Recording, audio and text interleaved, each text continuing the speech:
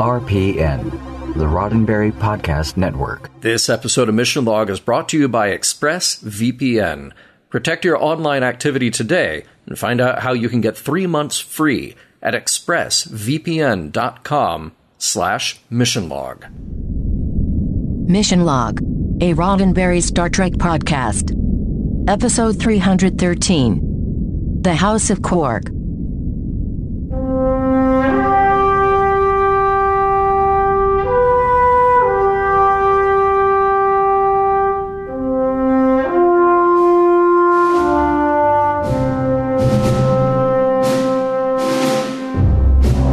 Welcome into Mission Log, a Roddenberry Star Trek podcast.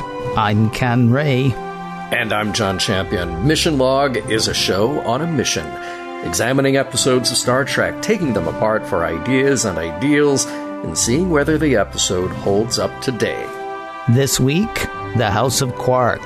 Not as jazzy as The House of Bamboo, not as angry as House of Pain, not as delectable as International House of Pancakes, but you know, one makes do. John's got trivia coming up in a bit, but first, I'm going to let you know how to get in touch with us. Mission Log Pod is the address to find us on Facebook, Skype, and Twitter. If you'd like to leave us a voicemail, we would love to hear your voice.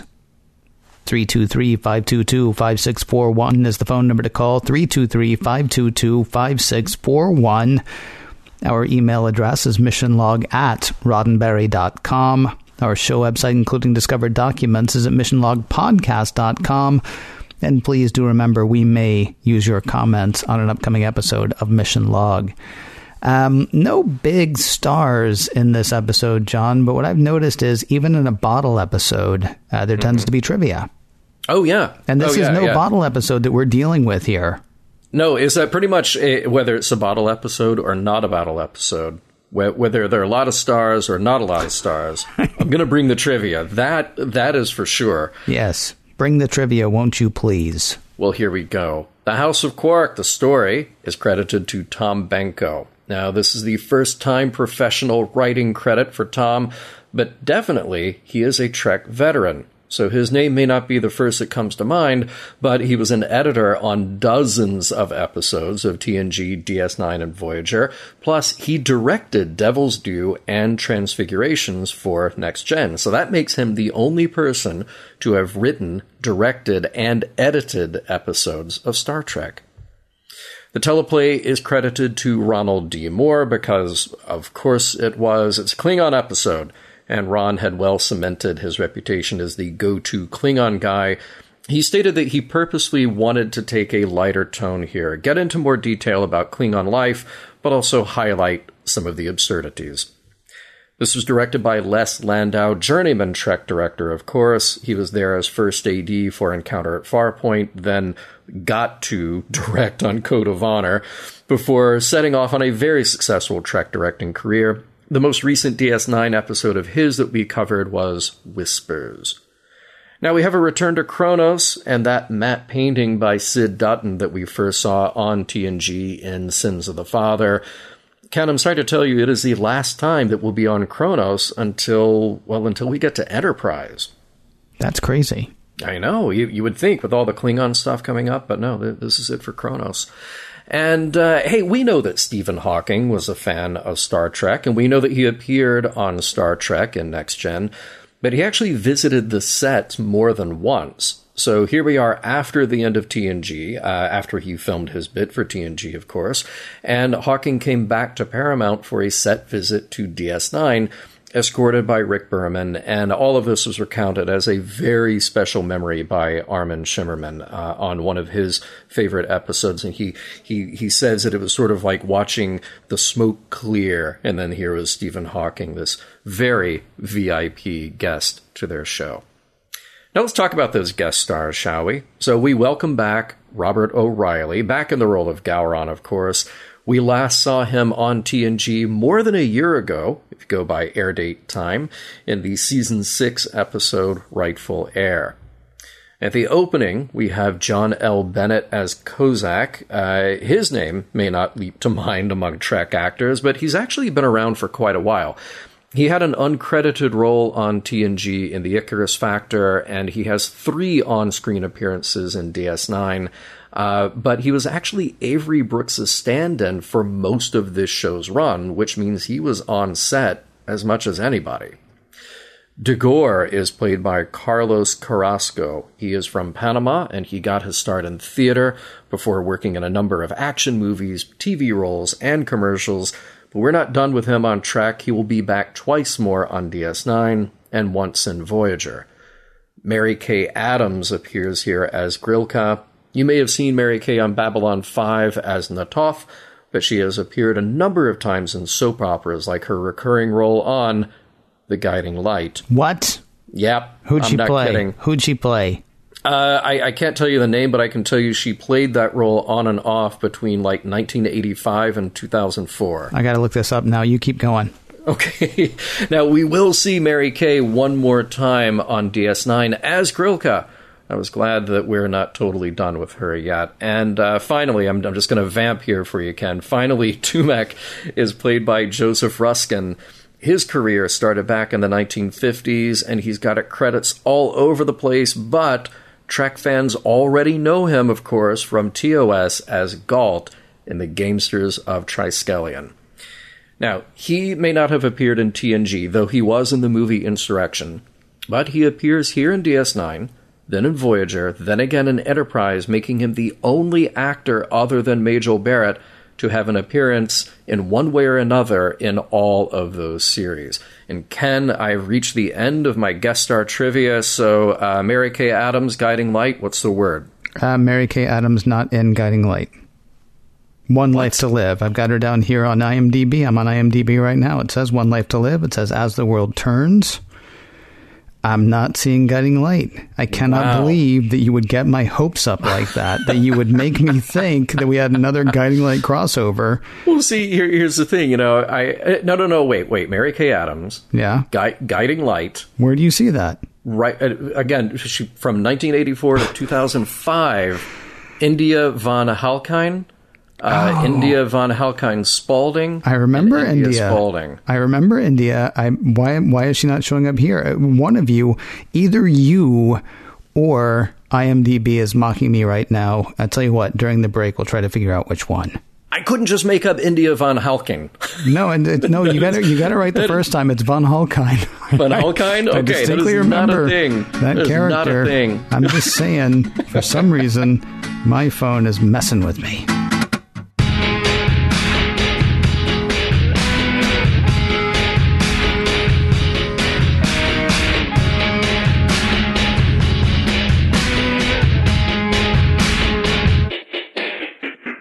Less soulful than the House of Blues. Less scary than the last house on the left. Less restrictive than the House of Corrections. More reputable than a House of Ill Repute. More sturdy than the House of Usher. Less organ than the House of the Rising Sun. This is the House of Quark. Prologue. Tensions with the Dominion are driving Quark's business into the ground. 9 p.m. and things are dead. Except for this one deadbeat Klingon who soon ends up dead. Accidentally killed in a drunken tussle with Quark over his bar tab. Act 1. Dead Klingon in Quarks is a bit like a train wreck. Nobody can look away. Sensing a chance to revive his business, Quark lays out a new story. He killed the Klingon in self-defense, because apparently the best bars in the galaxy are the ones where the owner may kill you. Of course, Odo doesn't buy Quark's story, but Quark stands by it. Even once he finds out that the Klingon he killed, Kozak, was the head of a powerful Klingon family. Are you sure you don't want to change your story? Before other members of his family come for revenge? With business suddenly booming, Quark stands by his story. Now order something, or make way for some paying customers. While Quark's business is booming, other concerns aren't faring as well. A lot of Bajorans have gone back to Bajor, leaving just Nog and Jake Sisko in Deep Space Nine school. So Keiko O'Brien has closed the school. She can tutor the 2 remaining students, but they're not enough to keep the school open. Act 2. Hey, remember that thing Odo was worried about? Someone from Kozak's family coming after Quark for revenge? Meet Dagor, Kozak's brother. He wants to know exactly how Kozak died, and fearing for his life, Quark is ready to tell the truth. But Dagor doesn't want to hear the truth. He wants to hear that Kozak died an honorable death, in personal battle, so Quark tells him that instead. It's not a happy ending, but at least it's honorable. No need to kill Quark. Back at the O'Brien's quarters, Miles has prepared a lavish dinner in honor of "I'm married to the most wonderful woman in the galaxy" day. I think this might be a made-up holiday, meant to take Keiko's mind off her having, seriously, nothing to do. They have a good night. They have a very good night. Then they have a nice morning. But as he's leaving, Miles sees Keiko slip quickly back into being unhappy. Back in Quark's, say hello to another of Kozak's family. It's Grilka, Kozak's widow. "Hey, listen, no need to worry," says Quark. "Kozak died an honorable death, like a warrior." Drawing a knife, Grilka suggests Quark defend himself, which sends Quark scurrying, which confirms what Grilka suspected. Quark did not kill Kozak in personal combat. Yeah, Quark confesses he lied. Grilka figures he must be a pretty good liar, having fooled everyone. In fact, she wants him to put his gift for lying to work for her. So she knocks him unconscious and takes him to Kronos, the Klingon homeworld. When Quark comes to, Tumek, Grilka's advisor, explains. Dagor asked Quark to say that Kozak's death was honorable so he could lay claim to Kozak's house and property. Had Quark told the truth, that Kozak was so drunk he basically tripped on his knife and killed himself, Grilka might have been able to get a special dispensation from the Klingon High Council and run the house herself, even though she is a woman. So nice job. Grilka's got a plan, though, and literally before he knows what's happening, Quark is told to repeat a few words in Klingon after Tumek and finds himself married to Grilka. Act 3. Back on Deep Space Nine, O'Brien has a favor to ask of Commander Sisko. Can he please have an old cargo bay for Keiko? He's figuring she might want to open an arboretum. You know, use her botany skills for the first time since the series began. Sisko thinks Cargo Bay 21 would be ideal. At the Klingon High Council, Dagor is making his play for Kozak's fallen house. Gowron's about to give the move his blessing when Grilka shows up, married to Quark, and laying claim to Kozak's house herself. Weird though it may be, Grilka has followed Klingon law. As the one who won in combat, Quark's entitled to his new position. Gowron has to allow it. The House of Kozak has fallen, henceforth to be known as the House of Quark. Quark. Act 4. Now, time for the next stage of Grilka's plan. Just one problem, there is no next stage of her plan. Quark has an idea. Why not tell me what's going on and maybe we can think of a plan? Here's the sitch. Kozak squandered a lot of his family's wealth. Gambling, bad investments, like you do. A lot of the money owed is owed to Dagor. If he gets Kozak's property, he also gets power. Lots of it. Maybe enough to get a seat on the Klingon High Council. Right. Quark may be able to figure an angle if he can see all of the House Kozak books, and those of Dagor as well. Grilka says trying to catch Dagor in ledgers and money is not the Klingon way, though Quark points out that the Klingon way hasn't really worked out for anybody so far. Can't hurt to have a look. On Deep Space Nine, Miles is showing Julian the plans for the Arboretum that he's planned for Keiko. It looks great. Won't work. Dude, she doesn't want a hobby, which is what Julian thinks the Arboretum would be for a trained botanist like Keiko. How happy would Miles be, a chief engineer, if he was given a workshop in which to putter? She's a botanist. Until she can be a botanist again, Julian doubts Keiko will ever be truly happy. Back on Kronos, Quark's time with Kozak and Dagor's books has paid off. Sifting through the figures, it looks like Dagor has been manipulating House Kozak's finances to weaken it and strengthen his own house. Grilka is outraged. Dagor should have declared his hostilities. Come at them like a warrior. Why? Asked Quark. That would have just risked damaging the things he wanted. the property and holdings of House Kozak.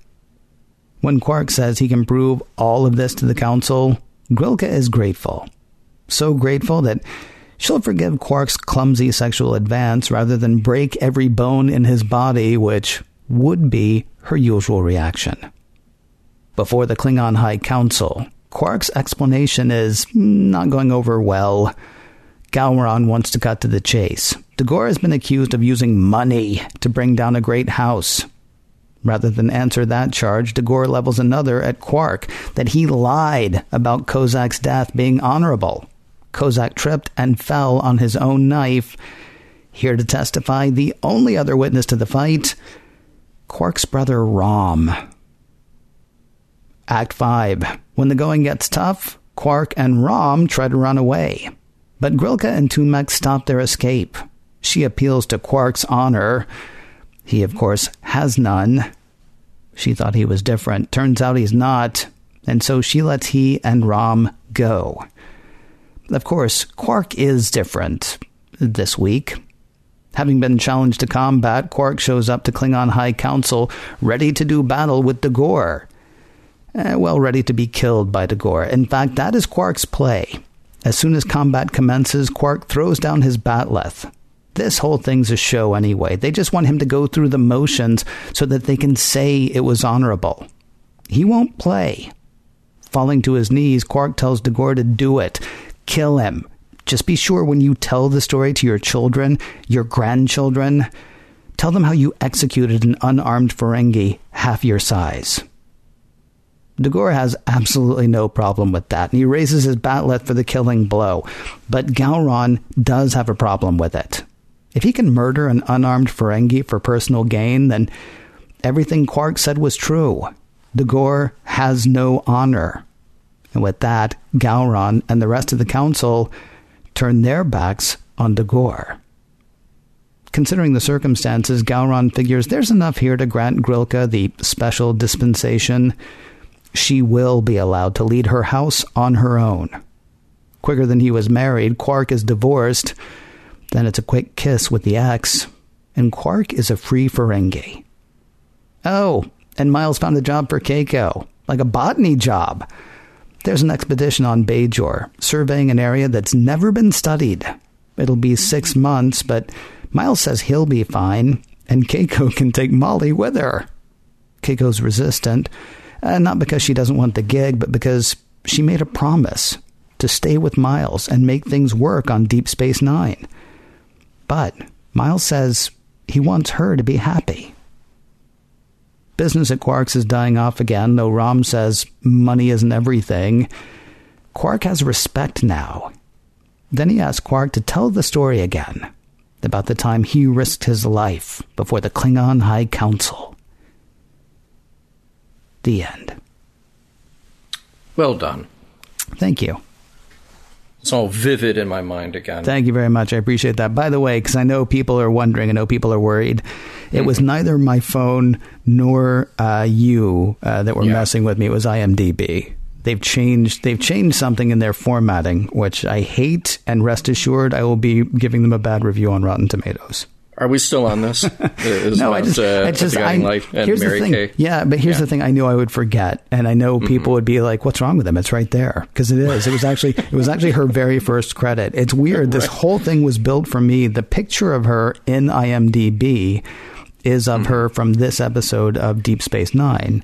The first credit listed is Guiding Light, and yet somehow I managed to miss the whole thing. So you had me doubting myself, which is very difficult, because I keep thinking, did I see another title and just you were on my mind, so I wrote down the Guiding Light instead. Yeah. That I just wanted to do that for you. It is my hope that by the time we're done with Mission Log, I will have that effect on people, that everywhere they go, everything they see, Guiding Light, Guiding Light, Guiding Light. It'll be like the Mandela effect, but for the Guiding Light.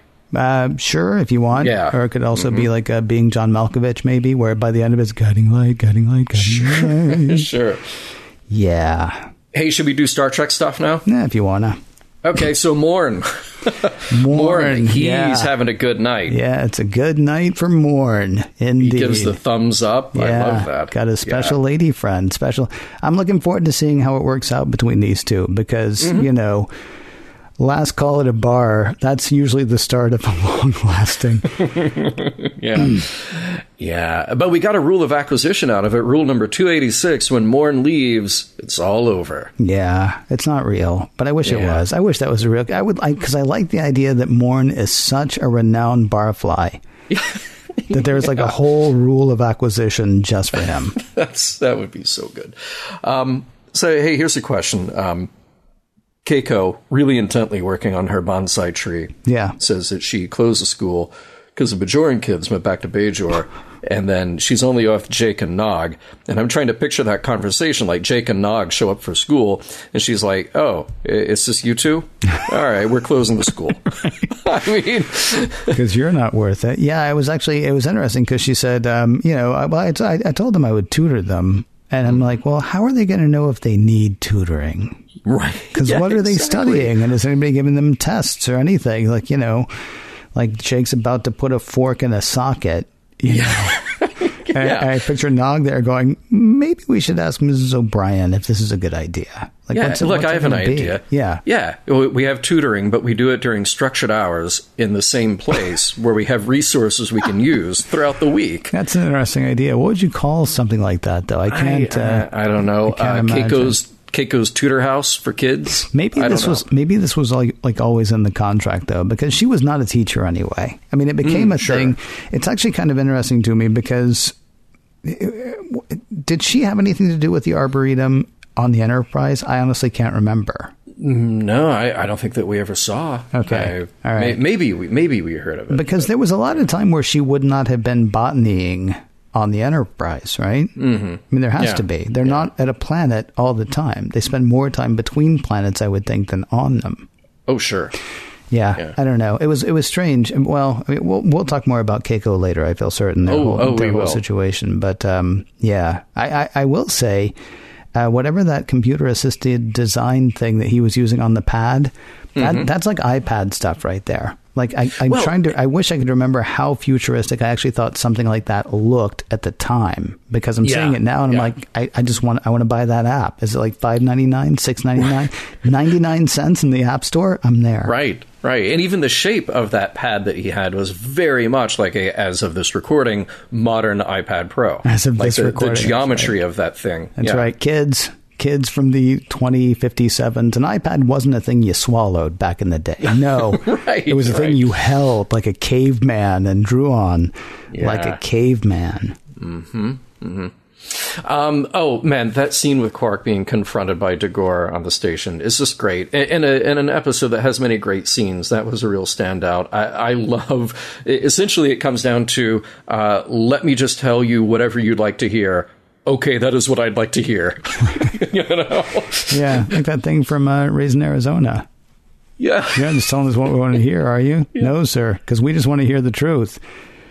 Well, then I guess I am just telling you what you want to hear. Right. Yeah. It was fun when he did that. And then him trying to figure out, okay, what does everybody want to hear at this point? Yeah. Yeah. Well done. Yeah, really fun stuff. Hey, you know what? Look, back to Keiko and Miles. I can't help myself. He tells her, you're 5 minutes early. The canapes aren't ready yet. They literally come out of a replicator. Or not. Well, I mean, because he's got all the other stuff going. And pretty much the job at that point is use the chopsticks to move something from one place to another place, which, again, the replicator could have done. It's true. Yeah. Well, I'm married to the most wonderful woman in the galaxy. Day only happens whenever it needs to happen, though. So you want to appear to put in a little effort at least.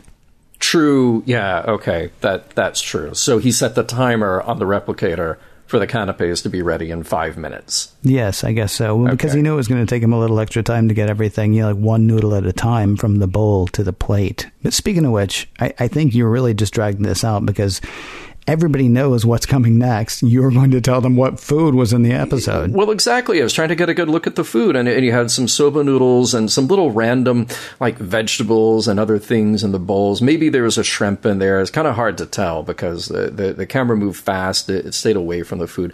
Couldn't get a great look at the label on the champagne bottle either. But I will just say that it is poor form to let it overflow when you pop the cork.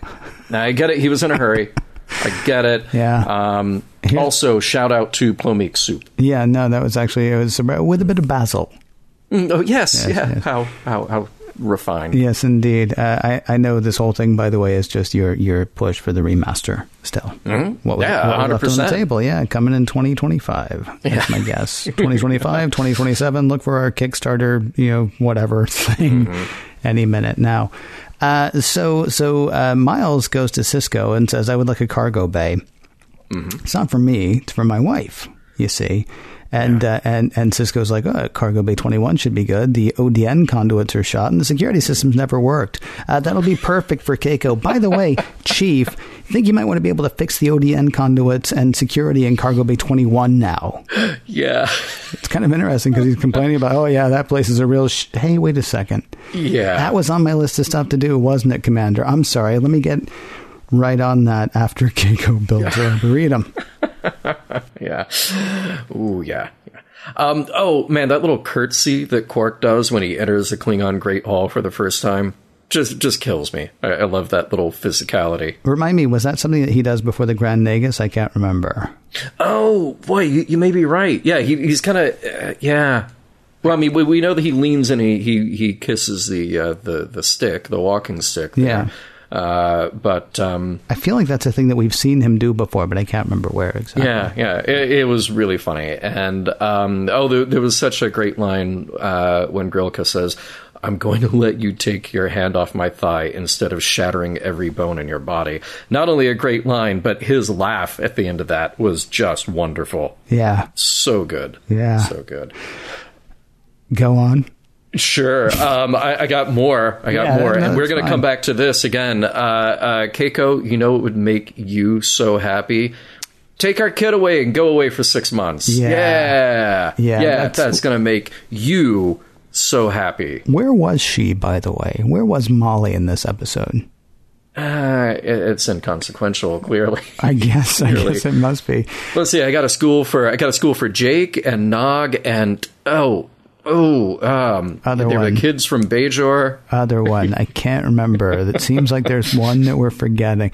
I didn't mean to laugh when I was doing the recap, but the first time I saw it and then every time I saw it after that, I was like, well, again, we're going to talk about this in a minute, so we probably shouldn't right this second. Okay, well, we'll mention the little stuff. A sweet moment with Rom asking Quark to tell the story again at the end. Yeah. I love the way that was played, so kudos to Max and Armin for that. And let's see, a couple of Klingon things. Man, their divorce rituals, maybe we have a lot to learn from them. Really, really short and to the point. And here's the thing that I was wondering. If maybe part of growing up Klingon is rehearsing the choreography for shunning dishonorable Klingons. I mean, you watch them, they do it in sync. It's perfect timing. They do it in order. They go around the room. It is so spot on. Yeah, it's like if Busby Berkeley was a Klingon. Mm-hmm. Yeah, that joke, by the way, is for like 1.5 of you.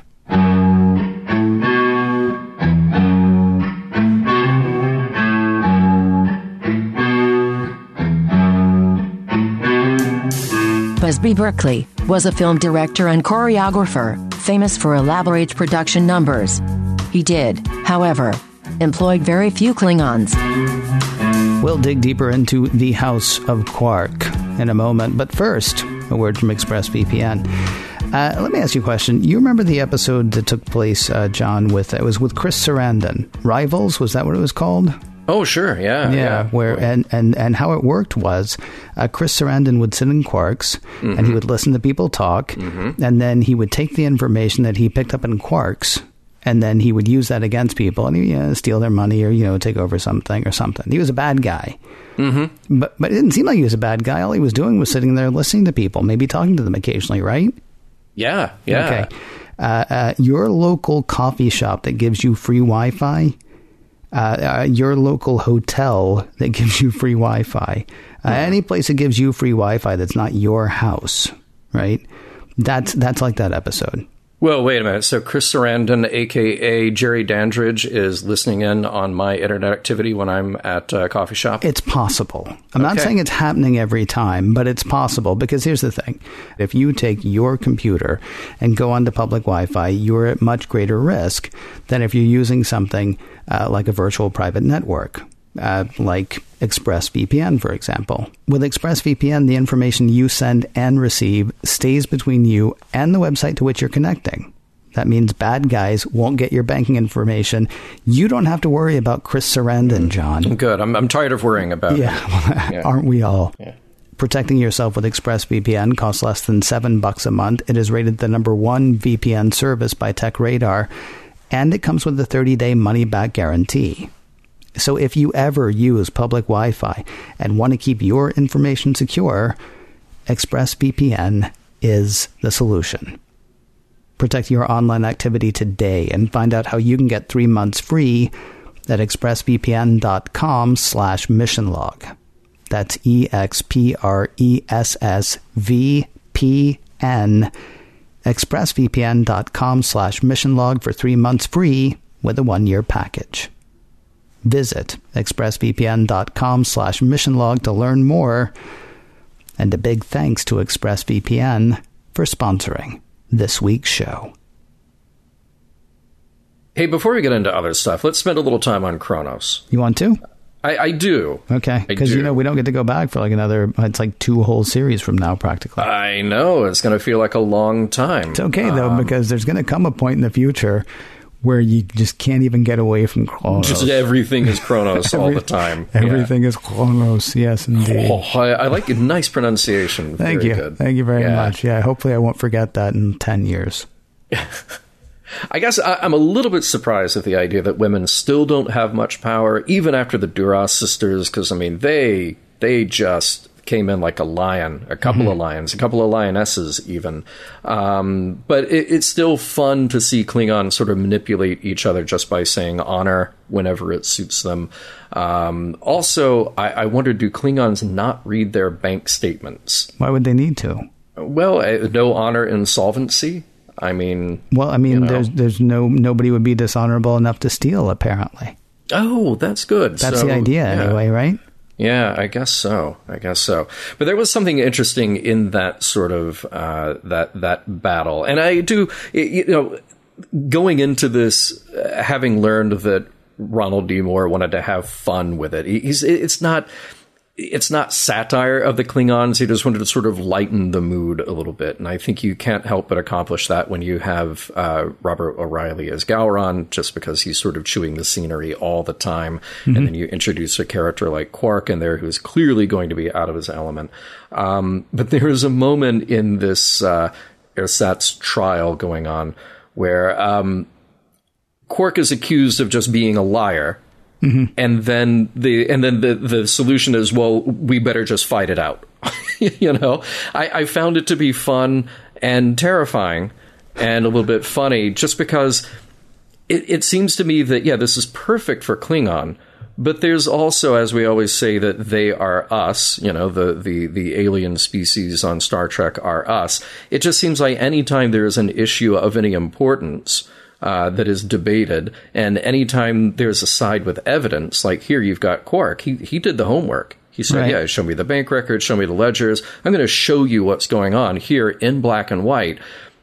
That immediately puts him at a disadvantage against the side that has drama, that has the emotional appeal, because the Klingons are much, it's like, oh, this thing with the numbers, boring. Yeah. We're just going to fall back on our tried and true, which is, oh, you said that? Now we're going to fight. That's how we'll solve this. Yeah. And thank goodness nothing like that ever happens. No, ever. And for Gowron, by the way, Gowron, good for him for stepping in. I just wondered how many other Klingons in that room would have enjoyed seeing, a Batleth go right through Quark. It's interesting that Gowron well, he's not. I'm confusing him with the other one. So it was Kahless that came, and he was going to be the spiritual leader, but Gowron was going to be the leader. Is that correct? Okay, yeah. Because it's sort of surprising that Gowron did step in at that point. I would have expected Kahless to be the one, or somebody who was really guided by Kahless to be the one, because the question of honor versus the question of power, I mean, that's always been kind of a weird thing with the Klingons, right? That's what happened in Sins of the Father, I guess it was. When they knew that Worf's dad was not who they thought, but it would have been too damaging to let it go on. Yeah, they didn't care. Right. And so, well, it's not they didn't care. They just, they weren't going to do anything about it. They cared. They cared. I mean, I would say their thoughts and prayers were certainly with Worf at that time. Yeah, but they did, of course, have to Busby Berkeley back on him, if you know what I'm talking about. And if you don't know what I'm talking about, well, I had to double check and make sure that I knew what I was talking about as well. Honestly, I sort of moved. I had my thoughts on that whole thing to the next segment. And so if you're cool, we can actually just go ahead and talk about, what Spock might say, the women. Yeah, well, let's move along, because we got to work Grilka into this. But then I think we're going to spend a little more time with the real A-plot here, which is definitely not the A-plot. Yeah. but yes. Here's the thing. I know that Deep Space Nine is not TNG or TOS. I know that Deep Space Nine is not the show that says we're going to tackle, gender issues, or we're going to tackle racism, or we're going to tackle, in sort of the same kind of way. And yet both of the stories here, I mean, do have a bit to say about gender roles. I'm not sure where I am on where they come out, though. I mean, I think Grilka should absolutely be allowed to run her own house. And certainly the story gets to the place where she is allowed to run her own house. But she can only do that, one, as long as men screw up enough that you might as well let a woman do it. Because, her husband screwed it up so badly. And then the other thing is, as long as men say it's okay. Yeah, I don't disagree with you, but I mean, here's the thing. It's the fun of sort of flipping the gender role. And you know that Grilka is smarter than pretty much any of the other Klingons that we've met here in this episode. She is the smartest person in the room, at least in that. I'm not sure I would agree with that, honestly. She's no less smart. She's no dumber than anybody in the room. I mean, I think you kind of got to give props to Dagor, because he played the long game. He leveraged, finances. I mean, he's as smart as Quark, who actually is the smartest guy in the room in this episode, I think. Yeah, well, I think Dagor, I don't know. He ran this con for a number of years, but he's sort of blinded by his own greed. I think Quark is at least thinking a step ahead of him. And yeah, Grilka didn't have the whole plan figured out, but we know that she's the best person to run to run her family. And then Gowron is a sort of, Gowron's not dumb by any stretch, but Gowron's sort of more concerned with just keeping up the appearance and making sure that he throws in honor every now and then everybody will be fine. And actually, I think Tumac's pretty smart here, but he's also benefiting from the idea that he's there to help Grilka. They're going to help each other. They sort of know the score here. Not to make it too much about today, but you know what actually Gowron reminds me of? Who's that? Gowron reminds me of people who say, well, I don't know anything about computers. And so they don't care about things like, password safety or, or like running a good VPN, or whatever, Gowron is somebody who like Quark is actually there saying, okay, this guy is about to usurp like Klingon law, and he's doing it in ways that you don't want to pay attention to. And Gowron's response is, I don't want to pay attention to that. Kill somebody. Right. Or at least maim somebody. Would that be too much to ask? I mean, that's sort of where the Gowron thing is, which I'm not sure. I mean, again, that's not actually the gender part of it. Yeah. You're right. It's like what you said. Earlier, after the Duras sisters. Although remember, the Duras sisters are dead, so it didn't really go that well for them either. Right? They got killed in Generations. Is that right? Yeah. So, I mean, maybe they were like, well, we tried that. Didn't work. back to the way it's always been, ever shall be. The bigger one, as you say, bigger for us. I mean, it's definitely the B plot in this episode, but it's kind of a bigger thing. The stuff going on between Keiko and Miles, right? Oh yes. Oh yes. So on the one hand, the eventual answer, go and take the baby with you. I mean, it kind of seems like a prize for Miles. And Keiko too, in that she gets to do exactly what she wants to do and what she was trained to do. But there's not a single thought that maybe Molly should stay on the station. Mm-hmm. Because, I mean, if the Dominion come through, granted, she would die, before Keiko did, but only about 3.5 hours before Keiko did. Because the Dominion, their first stop is Deep Space Nine. Their second stop is Bajor. In the meantime, we're given to understand that she's going to be out, in the mountains, doing botany stuff. It goes great with that. A 4-year-old. Yeah, so good. Yeah. Such a good choice. Hey, do they have schools on Bajor? Because, they do. Somebody could open a school. No, I think they do, because that's where all those Bajoran kids went after they left. Oh, great. And now right? Molly is going to be brought up with a lifetime of cloud monsters and only as she goes to that one village. Although amazing accessories though. So give her that. Yes, so good. Here's the one thing I will say, and it's not. I mean, yes, okay. It struck me as funny, laugh out loud funny when he was when she says the whole thing. Oh, I can't leave you and Molly. He's like, no, take Molly. Right? Okay. Yeah. It really did strike me as laugh out loud funny.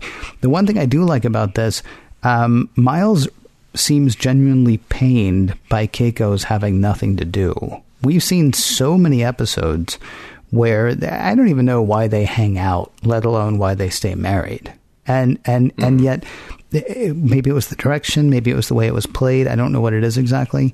Even if we don't like the way it ends here, I love Miles' motivations throughout this whole thing. The part, and take your baby with you. Our baby, excuse me. Take the baby with you. That part excluded. I liked their relationship in this episode for the first time in ever. Yeah. Well, okay. Yeah, that's fair. I mean, I kind of came down on this similar to where you did, where my note was that I'm left not really feeling sure about how I should feel about that storyline.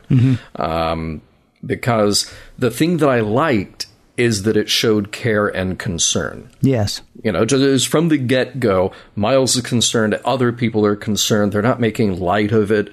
This is something that is real in this world. So that's fine. But what felt odd to me is just this idea that it's all these men on Deep Space Nine who are figuring out a way to keep her happy. Yes.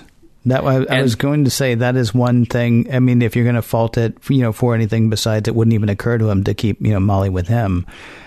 He did spend the whole time trying to fix it for her rather than talking to her about, what she might want to do. Right.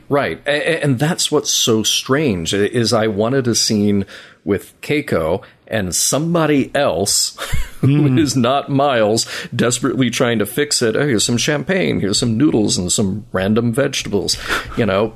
Have her talk to Dax, have her talk to Kira, have her talk to somebody, anybody. And look, I realize that the Bechdel-Wallace test is not the be all end all for analyzing film and TV, so please save your emails.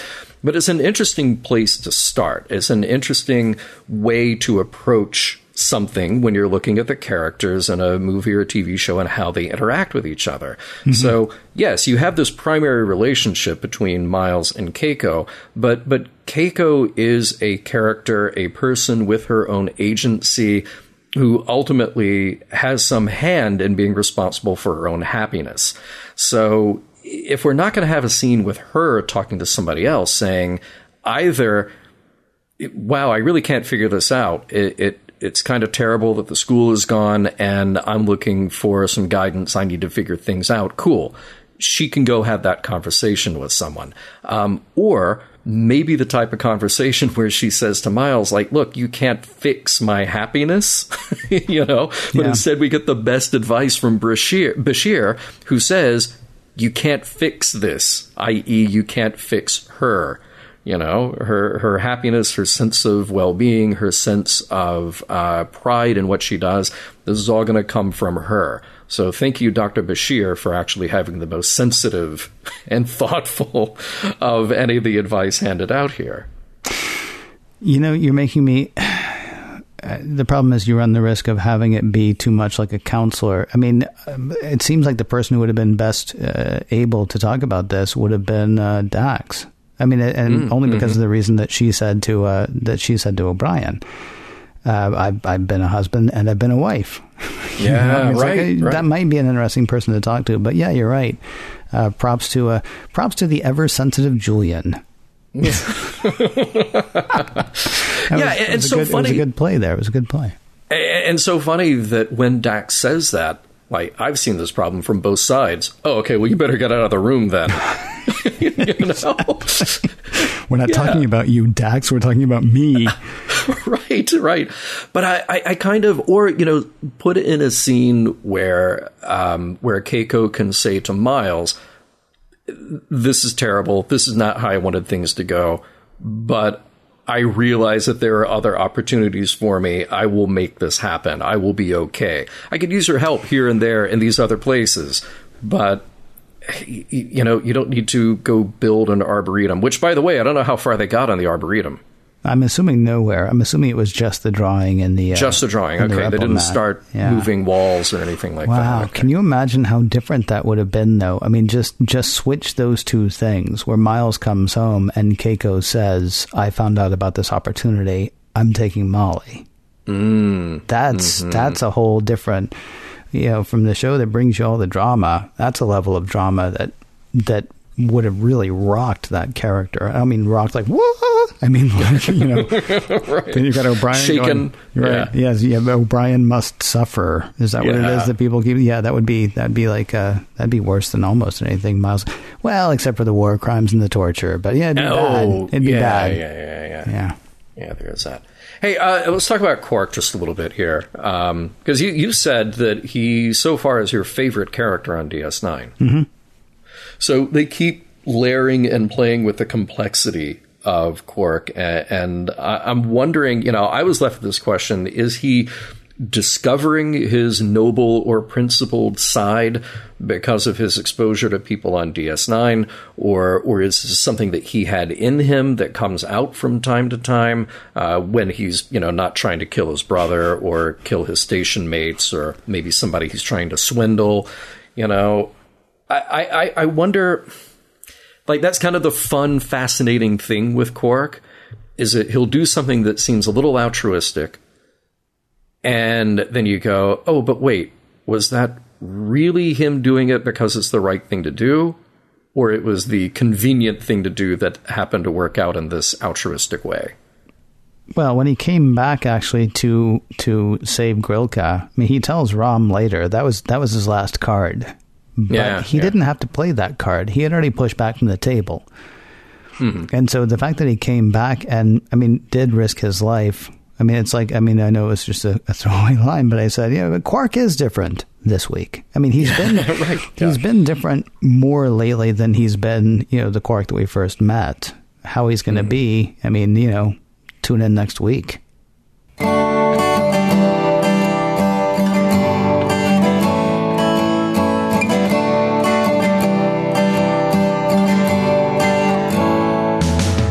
There is a house on Old Kronos they call the House of Quark. Nothing like a Klingon house. The difference is quite stark.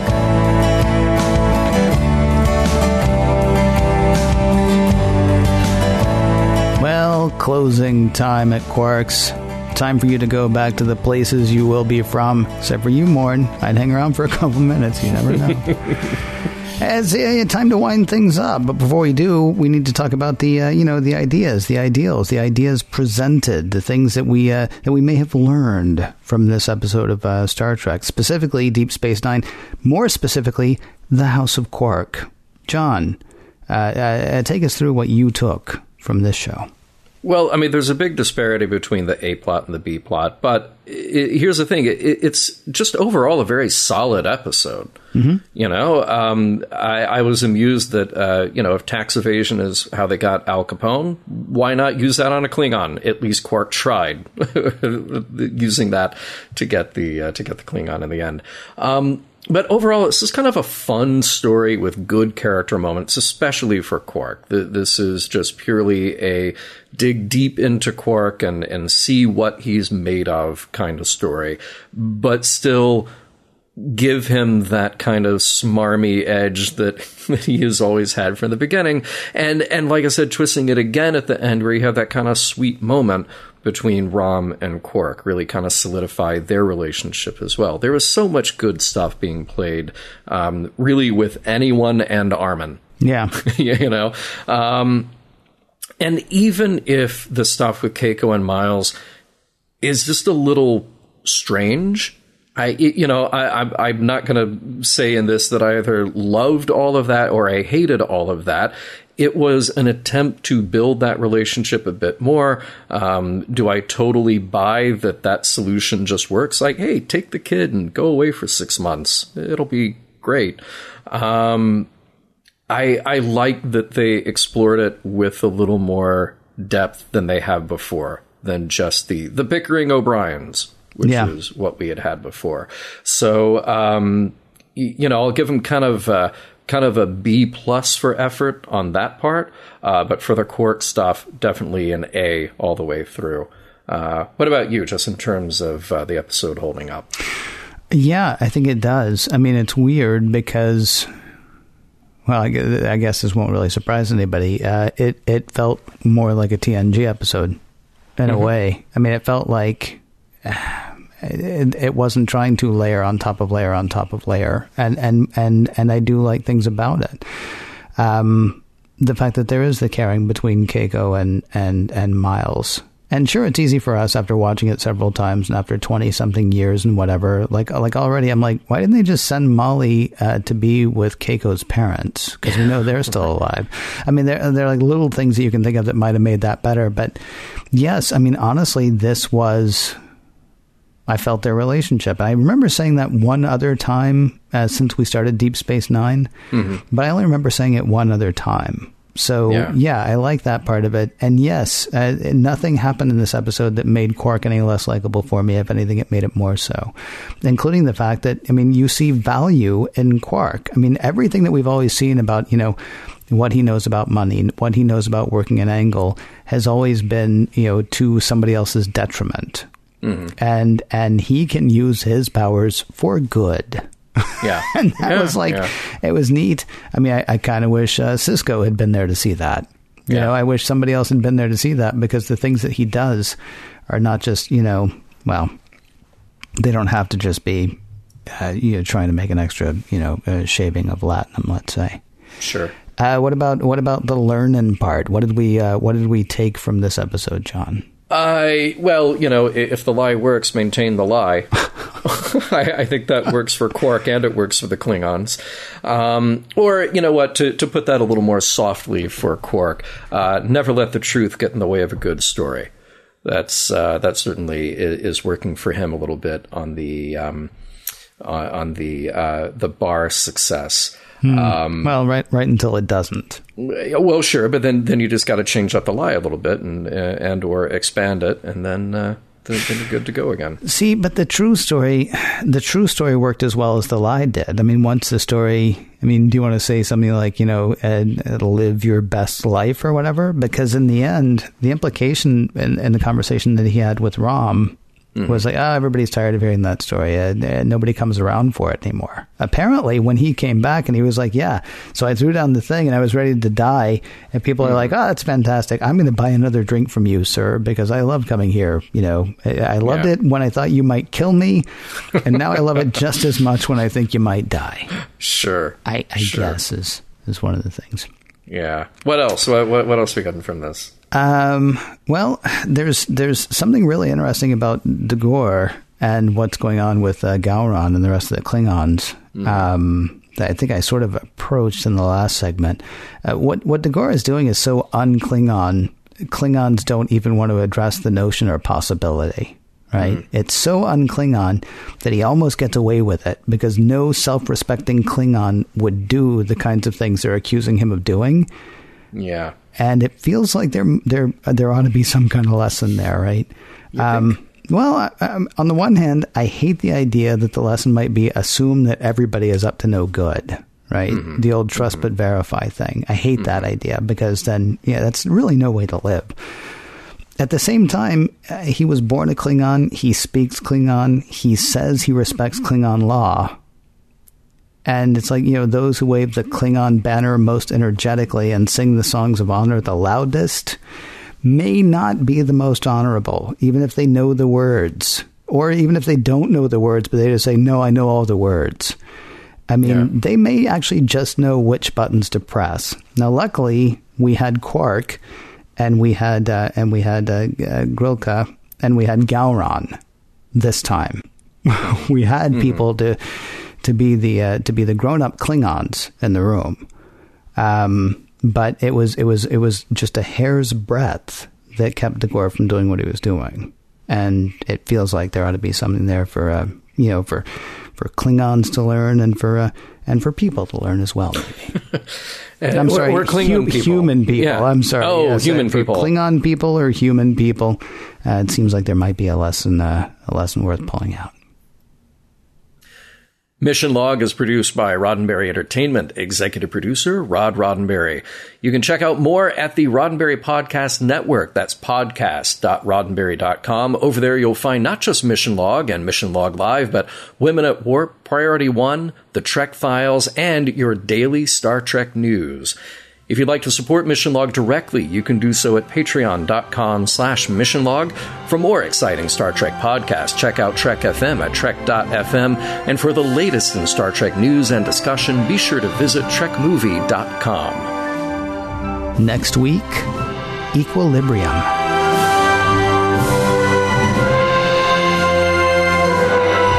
Some of the music for Mission Log provided by Warp 11, online at warp11.com, and from the album Messages by Key Theory, free to download at kitheory.com.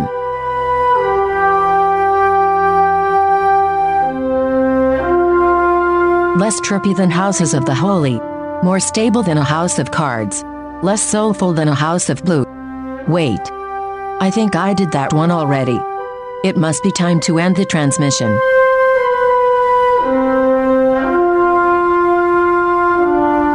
End transmission.